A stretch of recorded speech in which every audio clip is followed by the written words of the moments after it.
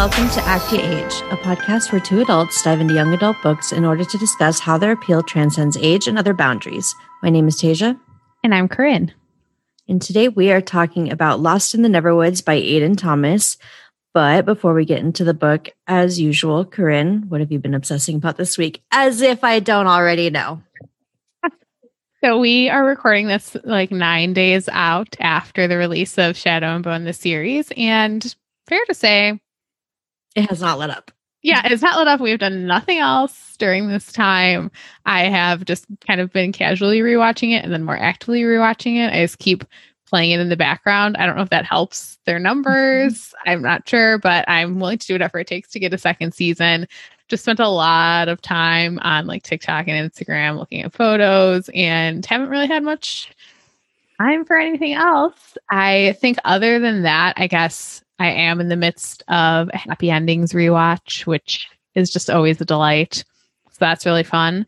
But that's like a very minor obsession in comparison to the Shadow and Bone love, which is truly pervasive in every element of my life. Right. I feel like we've gotten, like, if anything, more unhinged about it as the days have gone by.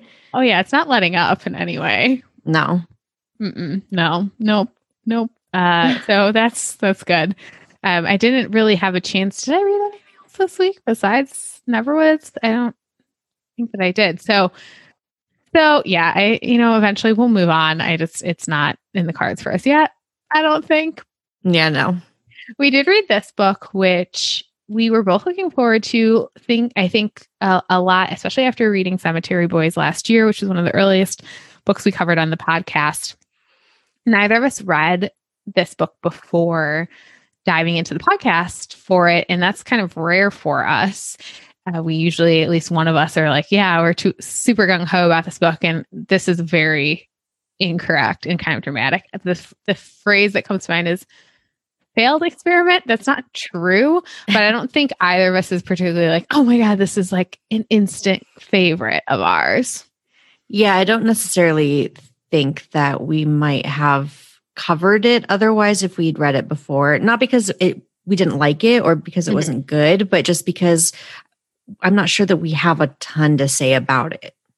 Yeah, no. And I think there's some great themes here, which we're going to dive into in a minute. And I think we kind of are in disagreement on some of the plot stuff that worked for us and didn't work for us. So it's going to be still things to talk about. But in terms of what we try to focus in on this podcast, either A, really in-depth themes with a lot of interesting treatment of those themes, or B, just us being completely feral lunatics about it. I don't know that we've quite reached either of those, but still is a good book. Aiden Thomas is a tremendously talented writer, and I'm excited to talk about it. So I guess on that note, I will start off here with a book summary. In case you didn't know, Lost in the Neverwoods is a Peter Pan retelling and set in the modern day. And so these names will sound familiar to you. And so with that, I will dive in to our summary. 5 years ago, 13-year-old Wendy Darling disappeared in the woods with her two younger brothers, John and Michael. 6 months later, Wendy returned, but with no brothers and no memory as to what happened to them. Now 18, Wendy is still without memory of those 6 months and still haunted by the disappearance of her brothers. Her parents have withdrawn in their grief, and despite having a daughter to care for, have remained distant. To make matters worse, children start going missing again, and everyone looks to Wendy for answers about her own abduction that she doesn't have. Then, one day while driving home from the hospital where she volunteers, she nearly hits a lump in the road, a lump that turns out to be the same boy she's been subconsciously drawing ever since she returned from the woods.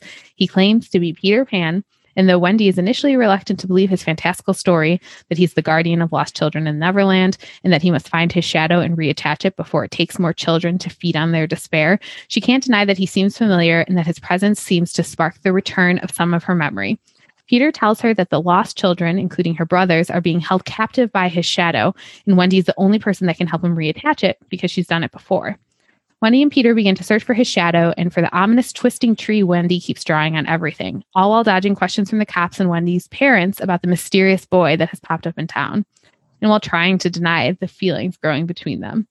When Wendy and Peter finally give in and kiss for the first time, the shadow appears and binds Peter.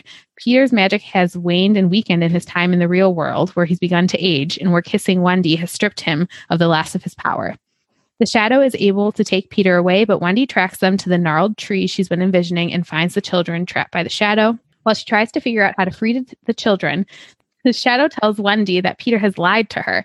He never had her brothers, and Peter's job was never to take lost children to Neverland, at least not living ones. Peter took the souls of children who had died, especially those who had died under frightening and violent circumstances, to Neverland until they were ready to pass on. Her brothers have been dead the entire time, and the reason Neverland has gotten messed up and Peter's powers had weakened was because he took her, a living girl, to Neverland with him when she refused to leave her dead brothers. The grief of finding this all out is overwhelming, but knowing that this is what the shadow wants, she focuses on good memories of her brothers and encourages the children to think happy thoughts so they can break free. They do, and they help her grab the shadow and sew it back into Peter. Peter regains his magic, and Wendy returns the children to the search parties, where she explains to her father and the cops that she has regained her memories. She and her brothers had been playing near the gnarled tree in the woods when her drunk neighbor mistook the boys for deer and shot and killed them, burying them under the tree. Not being able to tell the truth about Peter and his shadow, Wendy tells the police that another man kidnapped her and the other children. Wendy and her parents renew their relationship since they've finally been afforded closure on John and Michael. And the epilogue sees Wendy in college studying pre-med in hopes of becoming a pediatrician. So, lots of Neverwoods. So I think kind of an interesting place to start is talking about the original Peter Pan story and I guess our connections to it. I always really liked Peter Pan. I was actually in Peter Pan the musical when I was a sophomore in high school. I'm not at all surprised to hear that. It was super fun. One of my favorite musicals I've ever been in, because it's just like a very magical show. And we actually had like the Peters and Wendy, Michael, and John flying like in our auditorium, which was really cool. But also it was like the same year that a live action version of Peter Pan came out, like in the mid 2000s, early 2000s. And so I was always really liked it. But there is obviously like this darker side of the story, which is very sanitized in the musical and the Disney show and all of that. And this story really leans into it. Yeah, I was kind of surprised. Like it doesn't feel like that kind of book for most of it. And then suddenly you get to this part and you're like, oh, wait, this just took such a turn into dark territory that it was kind of shocking, but I liked that. Yeah. So I guess there's always kind of been this discussion around Peter Pan about like what Neverland is, and is it some sort of purgatory for children who have died, and the era in which it was written when infant mortality rates were much higher. It's all kind of there if you know where to look. But what I think we both really liked about this story is how it took a lot of that and built it into this kind of commentary on mental health, PTSD, depression after encountering trauma in your life. And that aspect of all of it really, really worked for me. I liked the interplay of Wendy not having memories of Neverland on a surface level, because the way the magic works is that once you grow up, you don't remember those things, but also on a deeper level of like memory repression. Yeah. That I thought that was really cleverly done and served as really like the heart of this story. One of the things I think that Aiden does particularly well is just writing characters that you connect with, and their prose is very, I don't want to say simplistic in a lot of ways, but it's elegant in its simplicity. It evokes a lot of feelings without being overly flowery or like using super big words or anything like that. And I think you do feel from the beginning Wendy's anguish at the fact that she has no memory of what happened to her brothers and where she went for those 6 months. Right. And the guilt that she's been harboring forever, because as their older sister and knowing she was with them whenever X happened, and not having protected them and having come back alone without them, like just the weight of that on her for the last 5 years, and knowing how it's made her own parents withdraw from life and from her. Mm-hmm. Yeah. And I think that's a kind of subtler message here too, of like parental abandonment in the face of grief. She really has to do like all the laundry herself. Just all the cooking and cleaning. Yeah. No one's doing any of that. Her parents are overprotective in so many ways. When things start happening in the town, they don't want her to go out and do anything. So that's all. It's so upsetting, but it totally makes sense. And then I also liked to some of Wendy's like compulsive behavior, the washing of her hands repeatedly, because when she finally regained her memory and she was in the woods, her hands were dirty. And so she can't stand that feeling of having. She had her brother's blood underneath her fingernails. Yeah. So her hands are constantly cracked and dried. I mean, all of that is so visceral, and you just really feel the pain that the Darling family is having, that particularly Wendy is having. And then how this kind of plays into the more magical side of the plot is this idea of shadows, which I think is another thing that's really cleverly done by Aiden, that shadows are exactly what you think that they would be in this world, something dark and insidious, and they kind of prey on weakness. Peter tells Wendy at one point, when he's talking about his own shadow and then shadows in the non-magical world that Wendy lives in, he says, magic left this place so long ago that your shadows are weak and can't escape. They can take over a normal person, though. Those dark thoughts can devour a person and take all their happiness away. They want you to feel isolated and alone. It's like they suck the energy out of you and leave you with nothing. And I just wrote my notes, hello, depression. Yeah, I was just thinking like depression, Kitty. Yeah. And she thinks in that moment, she's like, yeah, that makes sense. Like how I feel about my brothers, how my mom keeps having these dreams where she thinks she's talking to my brothers, how my dad has resorted to like alcoholism. And it's really hard to read about in a lot of ways. It makes me sad. It is. And especially because meanwhile, like while she's dealing with all of this internal stuff and all of this familial stuff, like children that she's close to are getting kidnapped, like people that she babysits, the children she watches over at the hospital while she volunteers, people that are close to her are getting kidnapped. And it's just like rehashing all of this stuff about her brothers and everything. And there's all these, there's more children now that are piling up that she hasn't been able to protect. Yeah. So it's really heavy thematically for Wendy. It is super heavy thematically for Wendy in all of those ways. And what I do think this book kind of excels at, though, then it is how it ties it into the magic of like the Peter Pan story, the one that we're familiar with, the search for the shadow, and then how the shadow for him, it's taking all of the darkness that he's never really had to confront, and it's like really like materializing it in the main world. And that for me is, I still like think one of my bigger questions then about this novel is like, okay, what is Aiden trying to say about Peter and what Peter represents in this story in a lot of ways? Because we have, okay, the shadow is very insidious. It's preying on fear. It's kidnapping these children because it's basically eating their fear and their anxiety and all of this stuff. But it's part of Peter. It's separated out from Peter. But at the end of the day, the only way to save the situation is to meld Peter back together with his shadow, to sew it back onto him, much like in the original story. And so I'm kind of like, what exactly are we meant to take away from that? I don't know what you think. I kind of have some thoughts I'm still like processing through. And mostly this makes me really sad because one of the things I absolutely loved about this book is Peter. Peter is a great character. I loved everything about Peter from day one on in this book. Yeah, me too. I think that it really is just kind of a commentary on the problems with like toxic positivity, right? Mm-hmm. Where you're just pretending like, it's just like, oh, push through, everything's fine, everything's great. Just ignore those bad things or whatever. And it's like that separation, that like dissonance where you're like putting up this wall and pretending like these bad things aren't real, or separating them from yourself. Like those things that we all belong, like it's all two parts of a whole, right? So, yeah. I mean, that's kind of just what I took from it, is that we need both of these parts. Like we need the good parts and we need the bad parts, because together they make us this complete person that we are. I like that.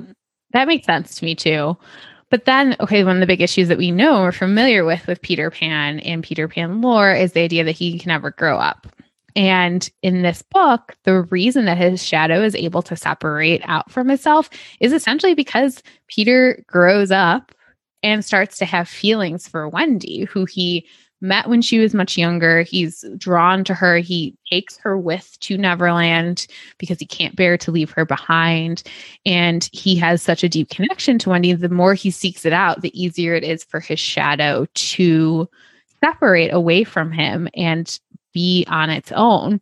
And so then I'm like, okay, what are we getting at in terms of the idea of growing up, right? Because a Peter Pan complex is a bad thing. It's used as a negative commentary on someone who like doesn't want to grow up. In this book, Peter is growing up. The further he's separated away from his magic, he is growing up. And so I'm, thinking, is this a commentary on growing up and what it means? And is it just that, like when you grow up, it's not going to be all of that happiness all the time. You have to start to face some of the deeper, darker things within you as you're an adult, and it's just part of life. I kind of just talked myself into thinking that that's what we're saying here, but I don't know I don't know that I would think that. I think it just kind of really goes well with like the whole mythos of Peter Pan, that he has to be young because this is his job, right? His job is to shepherd these lost souls from, one plane to another and give them comfort before they can pass on. And he can't do that as an adult figure. Yeah. He has to do that as like a child figure. So him growing up and starting to have these kind of grown up feelings for Wendy and how that messes with his magic, and it kind of makes him feel like he's missing on some other part of life that he's never going to be able to experience. Like that tracked really well for me, just like on a narrative, like thematic level. I really liked that.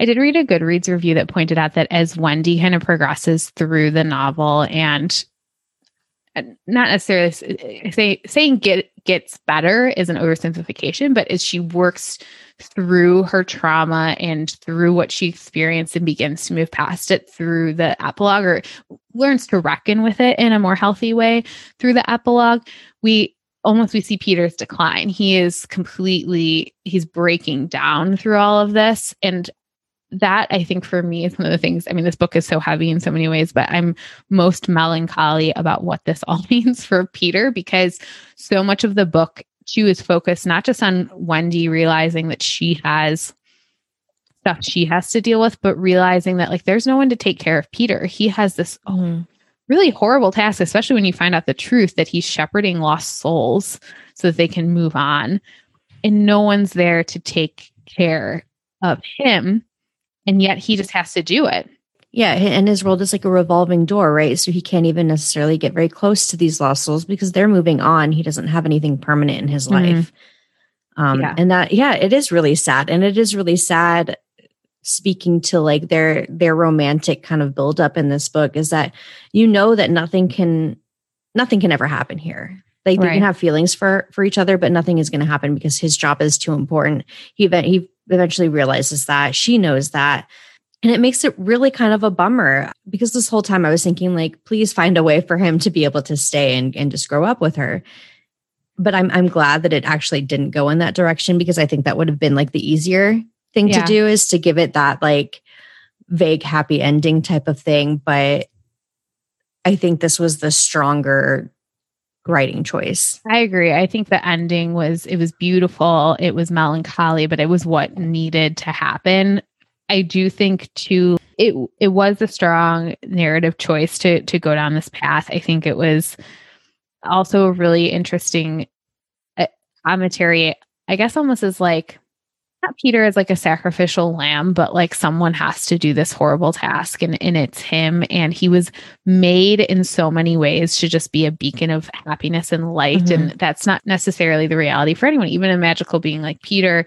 And I think that's what makes his shadow so powerful, right? When it's separated, is because he does have this huge weight on him all the time. And so that would make that darker side of him, like have some like teeth. Yeah, I do like the idea too. The Shadow says at one point it was his fear for losing Wendy that is what emboldened the Shadow. So it's particularly like attacking that. But I think that also having a connection to a human and not someone who had died also just really puts a lot of these things into perspective for Peter. And it is all really sad at the end of the day, because he knows he has to go back, and he needs to have his magic back. He has such an important role to play. He has such an important, particularly for the story, he has to allow Michael and John to move on. They haven't been able to move on for 5 years because all of these things have been happening since Peter brought Wendy back to Neverland. And that is just all so, it's heartbreaking, but it's so necessary. Yeah. And I do like that by the end, because the shadow goes on about how, he'd been distracted by Wendy and he'd lost focus on his job and wasn't as interested in it necessarily because he kept thinking about Wendy, kept wanting to go back to Wendy. By the end, he says something like, I need to go back. Like, I need to do this job. But then he corrects himself and he's like, I want to. Mm-hmm. And so I'm glad at least for that for him, because it is so sad. And he's kind of like a really tragic figure. Super tragic figure. Super depressing job that he has is like one that only he can do. But I do like that at the end, he's kind of got like a renewed purpose in it. Yeah. One of the things I think that makes Peter so special is just that his very like committed to what he has to do. And it's not just for these children. He just shoulders so much. The scene that absolutely broke me and made me start to cry, I'm going to actually cry thinking about it, is Wendy's mom like has dreams where she's talking to her brothers. Oh God. And we've established early in the book that Peter's a really good mimic. He can mimic the sounds of crickets and things like that. So Wendy wakes up and she hears Michael and John's voices. And it's just Peter talking to her mom through one of these dreams where she thinks she's talking to Michael and John. And he tells her that they're okay.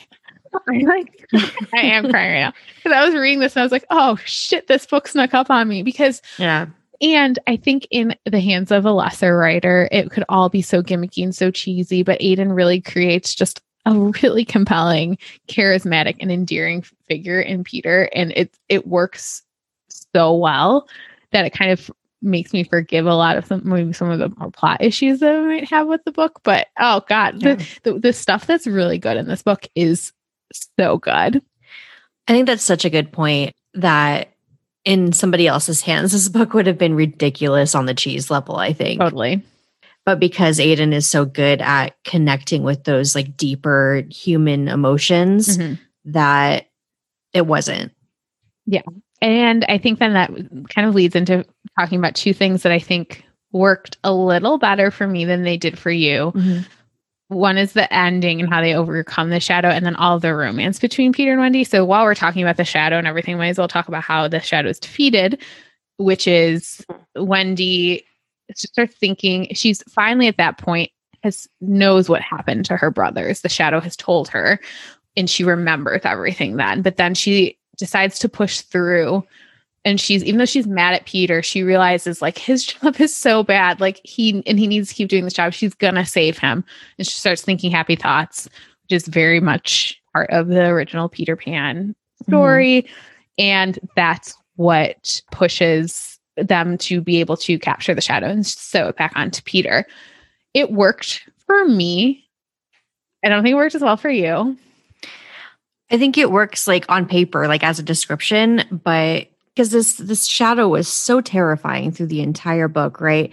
Really powerful, really, really scary. And then they get to it and while she's thinking these happy thoughts, she's also thinking really sad ones. And it just takes like a page, like not like half a page. Yeah. And it's done. And I don't know, for me, I feel like because of the power of this thing, it should have maybe been a little bit longer. It should have taken a little bit more. I don't know. Like it was barely like a few words on the page and then the shadow was done. Yeah.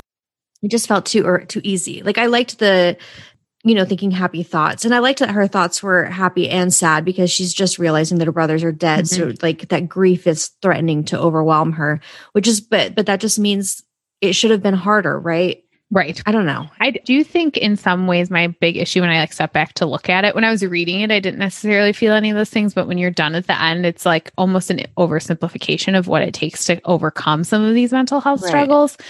And I don't think that that's true. I think it was more like the catalyst for Wendy at that moment to finally have an understanding of what happened. That's what she's really needed. That's what her parents have needed to even begin the process of healing.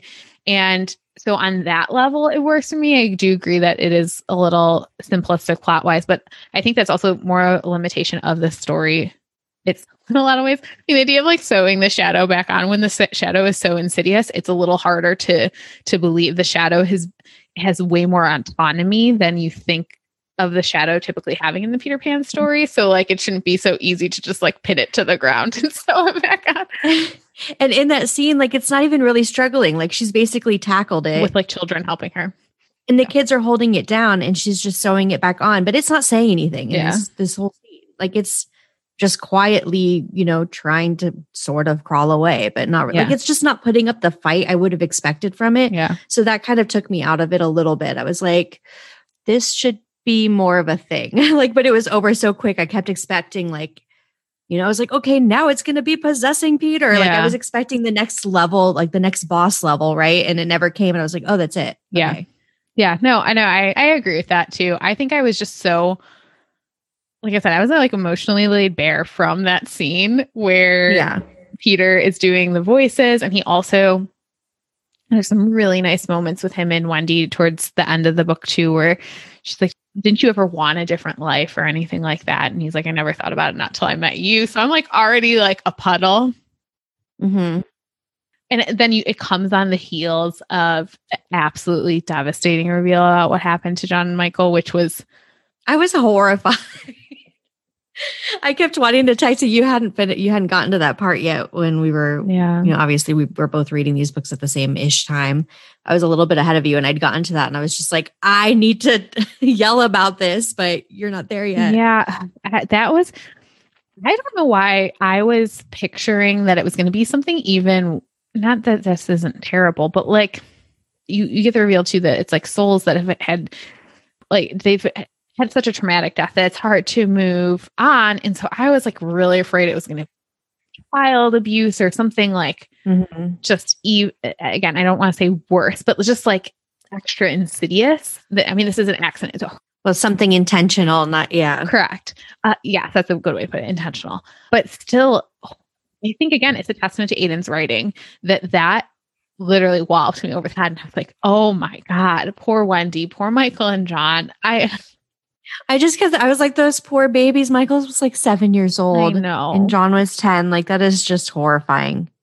It's so sad. It is so sad. And then I was like going back and reading some other parts too. And this is actually one of my favorite swoon moments, but, and this will lead us into talking about the romance here in a second, but when Wendy and Michael are at that like natural pool and he's kind of flying and like floating her over the water, they hear a shotgun and it like immediately startles her. And it's like, oh, okay, like here's her PTSD. Like it is seated. She doesn't know what that is and why that is triggering. I mean, yeah, it's a loud noise, but like that's really good. Yeah. No, that's really good. I'm literally just connecting these dots right now.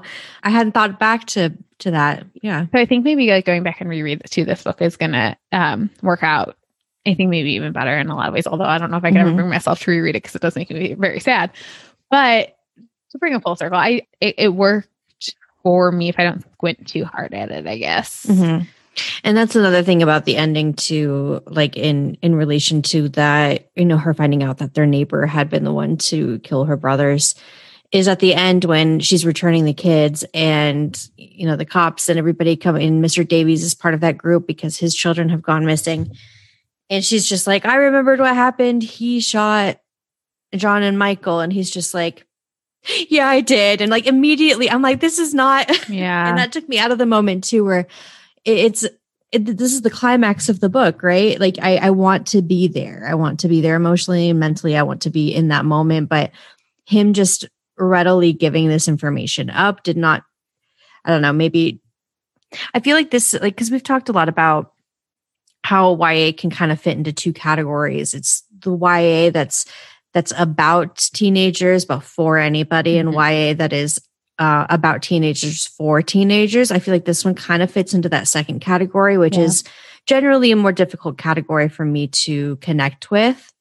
I did connect with this on levels, but I think these kinds of plotty things that are, they took me out a little bit. And I think that kind of puts it more in the second category for me, just because, just the logical like connections my brain wants to make aren't there necessarily. And it's difficult. I almost look at that as more of a indication that like that's not what Aiden was focused on here. Like, yes, we need to know what happens to Michael and John, but like what happens to Mr. Davies, no one really like cares about. And so we're more interested in Wendy and Peter and what that means for them. And I think for me, when I was reading it, I was like, I don't give a shit about Mr. Davies, like burn in hell. Yeah.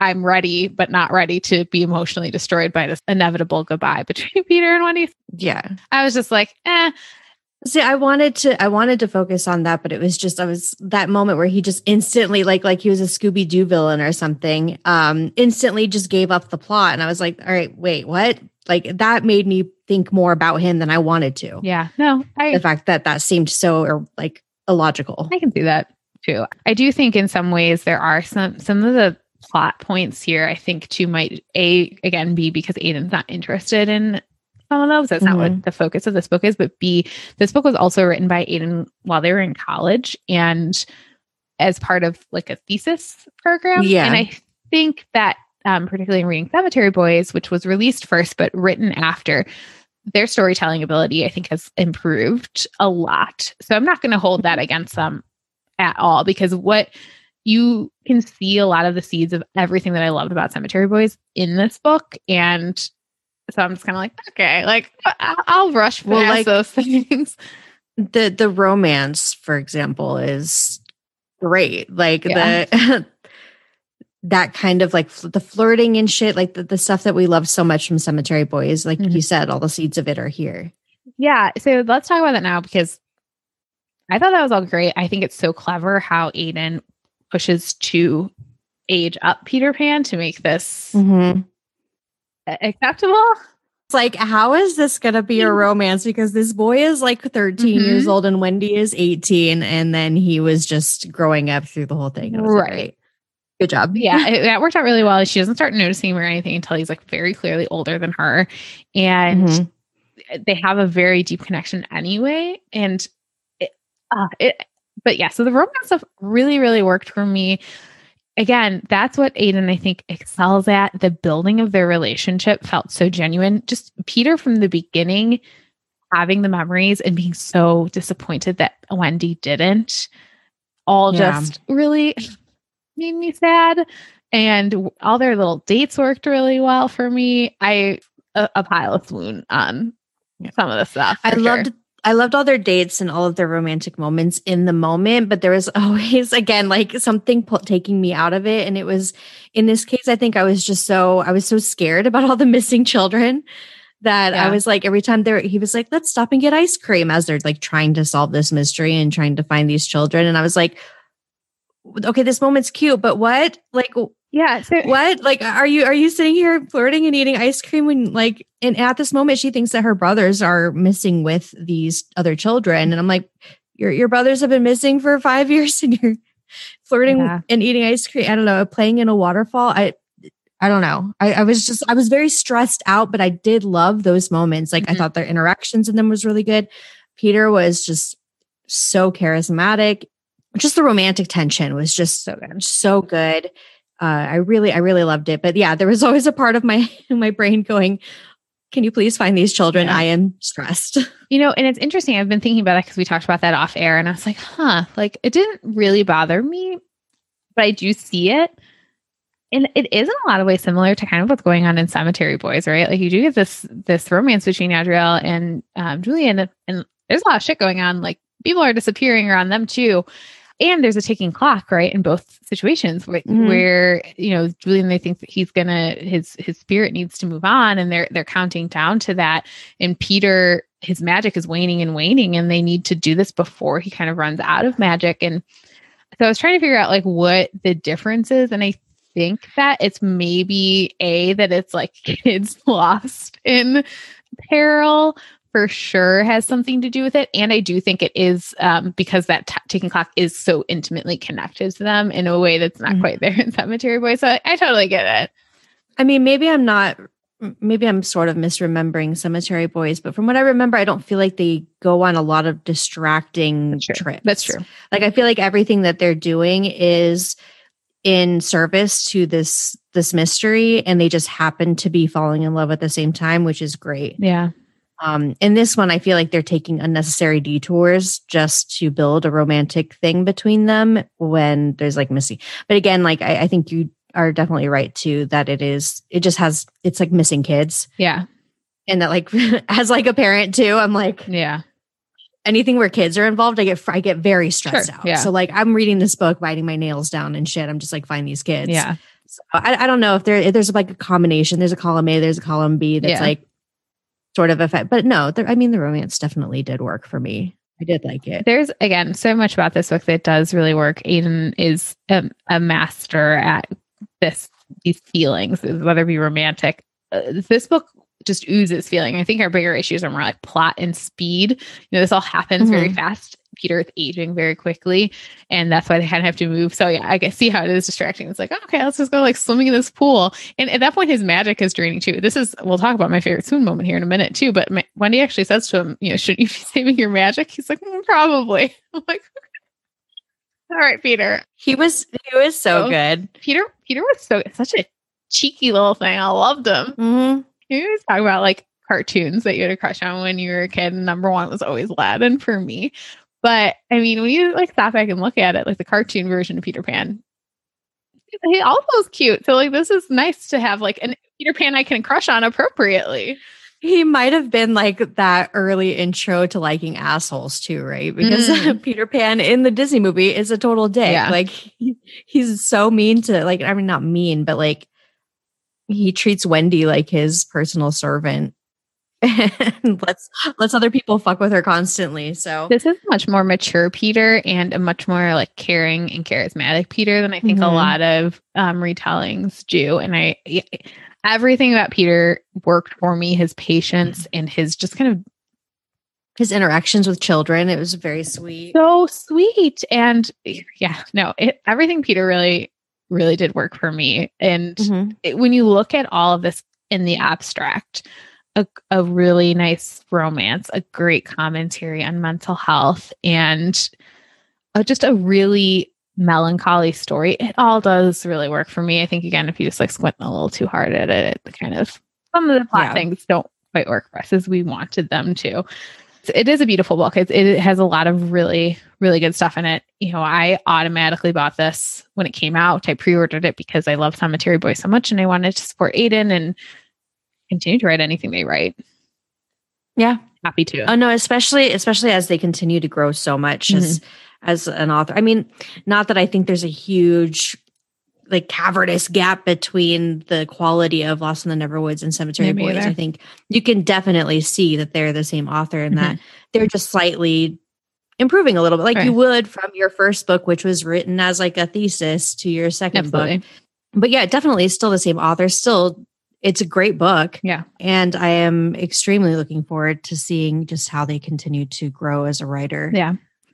I do think one thing then before we get into our superlatives that we want to talk about was this really interesting Twitter thread that Aiden posted back in June and then bumped again ahead of the release of this book. It essentially deals with flack that they have gotten for releasing Cemetery Boys, which is a queer Latinx focused book, to then writing or I guess releasing, because technically, again, they wrote Lost in the Neverwoods first, a very cis, white, ostensibly straight story.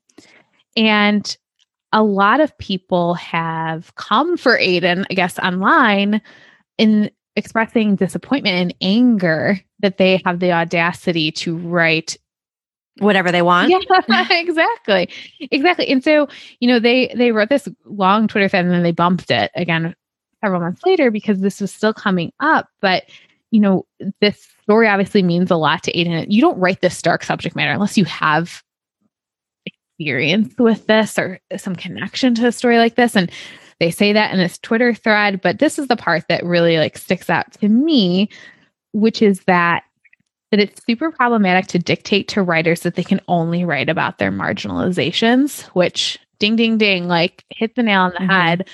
It's just the audacity of people to try to suggest that they should write otherwise is just, it's so reductive. It Yeah. is so like it's taking this entire ass person and simplifying them, reducing them down to just their marginalizations and being like, this is the only thing that you can talk about. This is the only thing you can identify with. This is your purpose in the world, is to be a representative of this marginalized group forever in everything that you do. And it is just so dehumanizing. Yeah. And it makes me so mad. I'm like, literally just let people write what they want. Right. Let them do what they want. It is not Aiden's responsibility to represent the queer Latinx community in everything they do for the rest of their life. Yeah, Like, it's ridiculous. And also think of the leeway given to straight white authors through all time to write any other group besides their own, and exactly. co-opting those experiences. And the experience at issue here is not the character's race or sexuality, but it's trauma, which is universal. And it's, the whole thought of that is ridiculous. One of the other points that they make in this thread, which I think is really great too, they say, I could have retconned and copy edits. I could have just changed Wendy's race or maybe made Peter trans, but y'all, that shit is so bullshit. And I'm not going to try to pull any JKR bullshit on y'all. We talk a lot on the show too about diversity and how white authors can write it in more. And oftentimes a lot of ways they can do it is just kind of where it's like they're copy pasting. They're just taking out the references to straight or white and replacing them with something else, as if that boils that entire identity down to just like words. Right. And then not a lived experience. Yeah. And in some ways that type of tokenism is so harmful. And it is such an interesting story to continue, or an interesting thing to continue to chew through and think about. Like, how can you have more diverse worlds, particularly in fantasy, where you have more leeway to like anything can go. If we've got like wings and shit, we can get like other types of characters in there. But so I really like that point though. And it makes you continue to think of how authors can tackle some of these things. And I just really liked that point that you can't just copy and paste and change things. That's not how it works. And it would be a disservice to the story that is meant to be told here, which is one about mental health, which is really compelling, but also a disservice to the groups that you're just kind of subbing in just for diversity points. And right. I also think a book by a queer author is a queer story. It is. Yeah. So I hope that they don't have to deal with this bullshit more going forward. I hope that they continue to write whatever stories that they want without expectations. I mean, as long as people on Twitter continue to be largely made up of people that have never heard of critical thinking, then they probably will have to rehash this conversation over and over again. But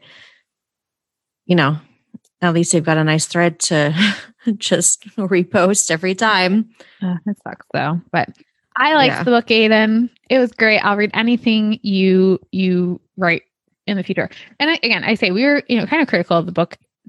There's a lot of things I like. I feel like we tend to, in star rankings. I feel like everything we read on this show in a lot of ways, most of the time is like a 5-star read for us. And we talk about it because we love it. This is a 4-star read for me. I still really liked a lot of it. It worked really well. And the thing is, even if it was a 5-star, we'd still be critical of it. We are critical of everything that we talk about on here, which is sort of the point. We can love it and it can still have flaws. Yeah. And, so just like anything else. I got some great pre-order swag from this, including some art of Peter. I can't wait till I hang next to my desk. Then I feel weird being like, here's my Peter Pan art. That's my emotional support teenage boy. Well, he can hang up next to my other emotional support teenage boys, Yadril and Julian, because I also, I don't know, I forget, Aiden had some sort of campaign going around the holidays. Oh yeah, wasn't it a Christmas thing? It's a Christmas that card with them in Christmas letters, and it's signed by Aiden. It was like in exchange for making a donation to like a trans support group or something. So I was happy to do that. So yes, I know I already have that. Adriel and Julian. I do too. Hoping we get more in their world, but we'll see. Again, I'll take anything you give me, Aiden. I will read them all. You're going to make me fall in love with teenage boys and make me feel weird about it. So thanks for that. Thank you. On that note, let's talk superlatives. Let's do it. All right. Favorite quote. I will go first because I have 2. So we'll go round robin here. And yet Peter himself radiated the fantastical, a boy plucked from her dreams and her mother's stories and set before her. He was something else altogether. He was stardust and the smell of summer. I just love that quote. You get such a visceral feeling of what Peter feels like. It's a great example of, again, the elegance and the simplicity of Aidan's prose. It just gave me chills when I read that. Yeah. What about you? I think people are more frightening than the dark. He said, a person can stand right in front of you and be dangerous without you ever knowing it. And I think it not only is just this good foreshadowing, because literally her neighbor killed her brothers, but also, it's just true. Yeah, so true. And then we didn't talk about the very, very end yet, but these quotes are literally the last words of the book. But in the end, we flash forward a year. Wendy's finishing up her first year of college. And one of the things too in Peter Pan lore is, whether or not Wendy remembers him and if she's still going to remember him. And she is thinking about Peter in that epilogue, and she is just laying there reflecting, and she's outside. And this is what it says. Wendy could have sworn she heard the soft chirping of crickets. Wendy's breath caught in her throat. She opened her eyes. And I love this idea that perhaps Peter still, he does come to the mortal world. He can give her signals that he's there. And I also just love the idea of, she opened her eyes. It's very much like, is it the last line of A Tree Grows in Brooklyn as she opened the window? It's, again, just a very a good way of saying possibility is ahead. Even if the last line of The Raven King, where, as Ronan laid down and he began to dream. Yeah, exactly. Yeah, it sets forward just endless possibility, and it's hopeful on a literal level that perhaps this is Peter, and it's just hopeful that that Wendy's going to continue on her journey. And I closed the book and I hugged it to myself. So always a good sign. Yeah. And for my own mental well-being, I'm choosing to lose Peter, and they can still see each other, even though he's a 13-year-old boy now. It's fine. Don't think too hard. We're gonna hand wave, whistle past that cemetery. Okay, favorite character and favorite character arc. Peter is the favorite. Obviously, he's charming, charismatic, good with kids. He's got it all. Yes. And Wendy for arc, because I do like in the epilogue where it's not like she goes home and she makes up with her parents and everybody's fine and great. It's she goes to therapy. She puts all this work in. She does all of this, so, and she still struggles. So it's not just we solved the mystery and now everybody's happy and okay. It is a journey, and it's a continuing journey for her. And I like that. Yeah, I totally agree on both counts too. And then just to add to Wendy's arc, she thinks that she wants to be a nurse like her mom. And it's kind of obviously nurses are great. And she acknowledges that throughout the book that she, wants to help There's kids. Nothing less. Correct. Right. But it's also that she doesn't want to go to med school because she just can't push herself to think beyond all that. She's no, I should do the practical thing. I don't have to go to all this extra school, and it's too hard and I don't know if I can do it. And then she decides that she's going to go to medical school. So I like that for her too. We love nurses. Nurses are great. But again, for her, it was the mental impediments to going she was holding herself back. That was great. Exactly. Favorite swoon moments? You have a longer one, so I'll go first. Okay. Mine is just literally the second before everything blows up in their face and the shadow shows up. They're nose to nose practically and about to kiss. And he says, "Can I stay with you?" And it is just chef's kiss. I love it. Aidan continued to write all the romances, please, because the romantic tension is just beautiful. Yeah. This moment I already alluded to, and I tried to distill it down, and it's hard because you really kind of have to read the whole scene, but they're hiking through the woods and they are trying to find the tree that Wendy keeps dreaming about. And then they find instead this beautiful cliff overlooking a natural pool. And they have this again, taking a break from the search for the missing children. However, again, stuff aside from that, it's this beautiful spring. And it's nice because, you need sometimes those moments of levity and relaxation in order to keep doing the hard things you need to do. But Wendy's super relaxed in the water. And it's when she's starting to have feelings for Peter. And I'm just going to read part of it. Peter grinned down at her, his soft chuckles gently reverberating in his chest, pressed against her arm. Light sprinkled in his wet auburn hair. A drip of water glinted from the tip of his nose. Peter wet his lips. She saw his Adam's apple bob. He opened his mouth as if to say something, but the words seemed to die in his throat, followed by a loud, uneven laugh. Wendy felt like she was swinging out over the cliff again, weightless and short of breath. She couldn't even feel the water anymore. Brow furrowed, Wendy glanced down. They weren't in the water anymore. Instead, they hovered in midair above it. It's okay, he said, calm and steady. I've got you. Shouldn't you be saving your magic? She asked, nearly whispering. Peter's dimples came out to play. Probably. And it like goes on. So he's just like the charm. What? It's very swoony. It's very swoony. Like the perfect, like just the definition of swoon, right? Mm-hmm. They're literally floating on their feelings. So much. Think happy thoughts. Okay, well here we are. We're flying in the it was great. They only have a couple of moments of real tenderness here where they actually get like physicality with each other. Just a couple of really sweet kisses and bad. I'm like, womp womp. I know it's very melancholy. It's like this is melancholy could be the title of this book. Ultimately, how I ended up feeling, but I'll revisit those nice moments and enjoy them going forward. So, well, we did it, guys. A short episode. Look at us go. Remember when this used to be like the normal length of our episodes? No, I don't, because I think it's happened like twice ever. I know. I guess I shouldn't say the normal. This is what we wanted our normal to be, but that has never happened. But so I'm glad, and I hopefully you are glad too, listener, that you don't have to travel on for 2 hours. Sorry, not sorry. But on that note, Tasia, do you want to do the honors of announcing what our next book will be in 2 weeks? And we're returning back to more of our every 2 week schedule now that we're out of the Grishaverse. Sure.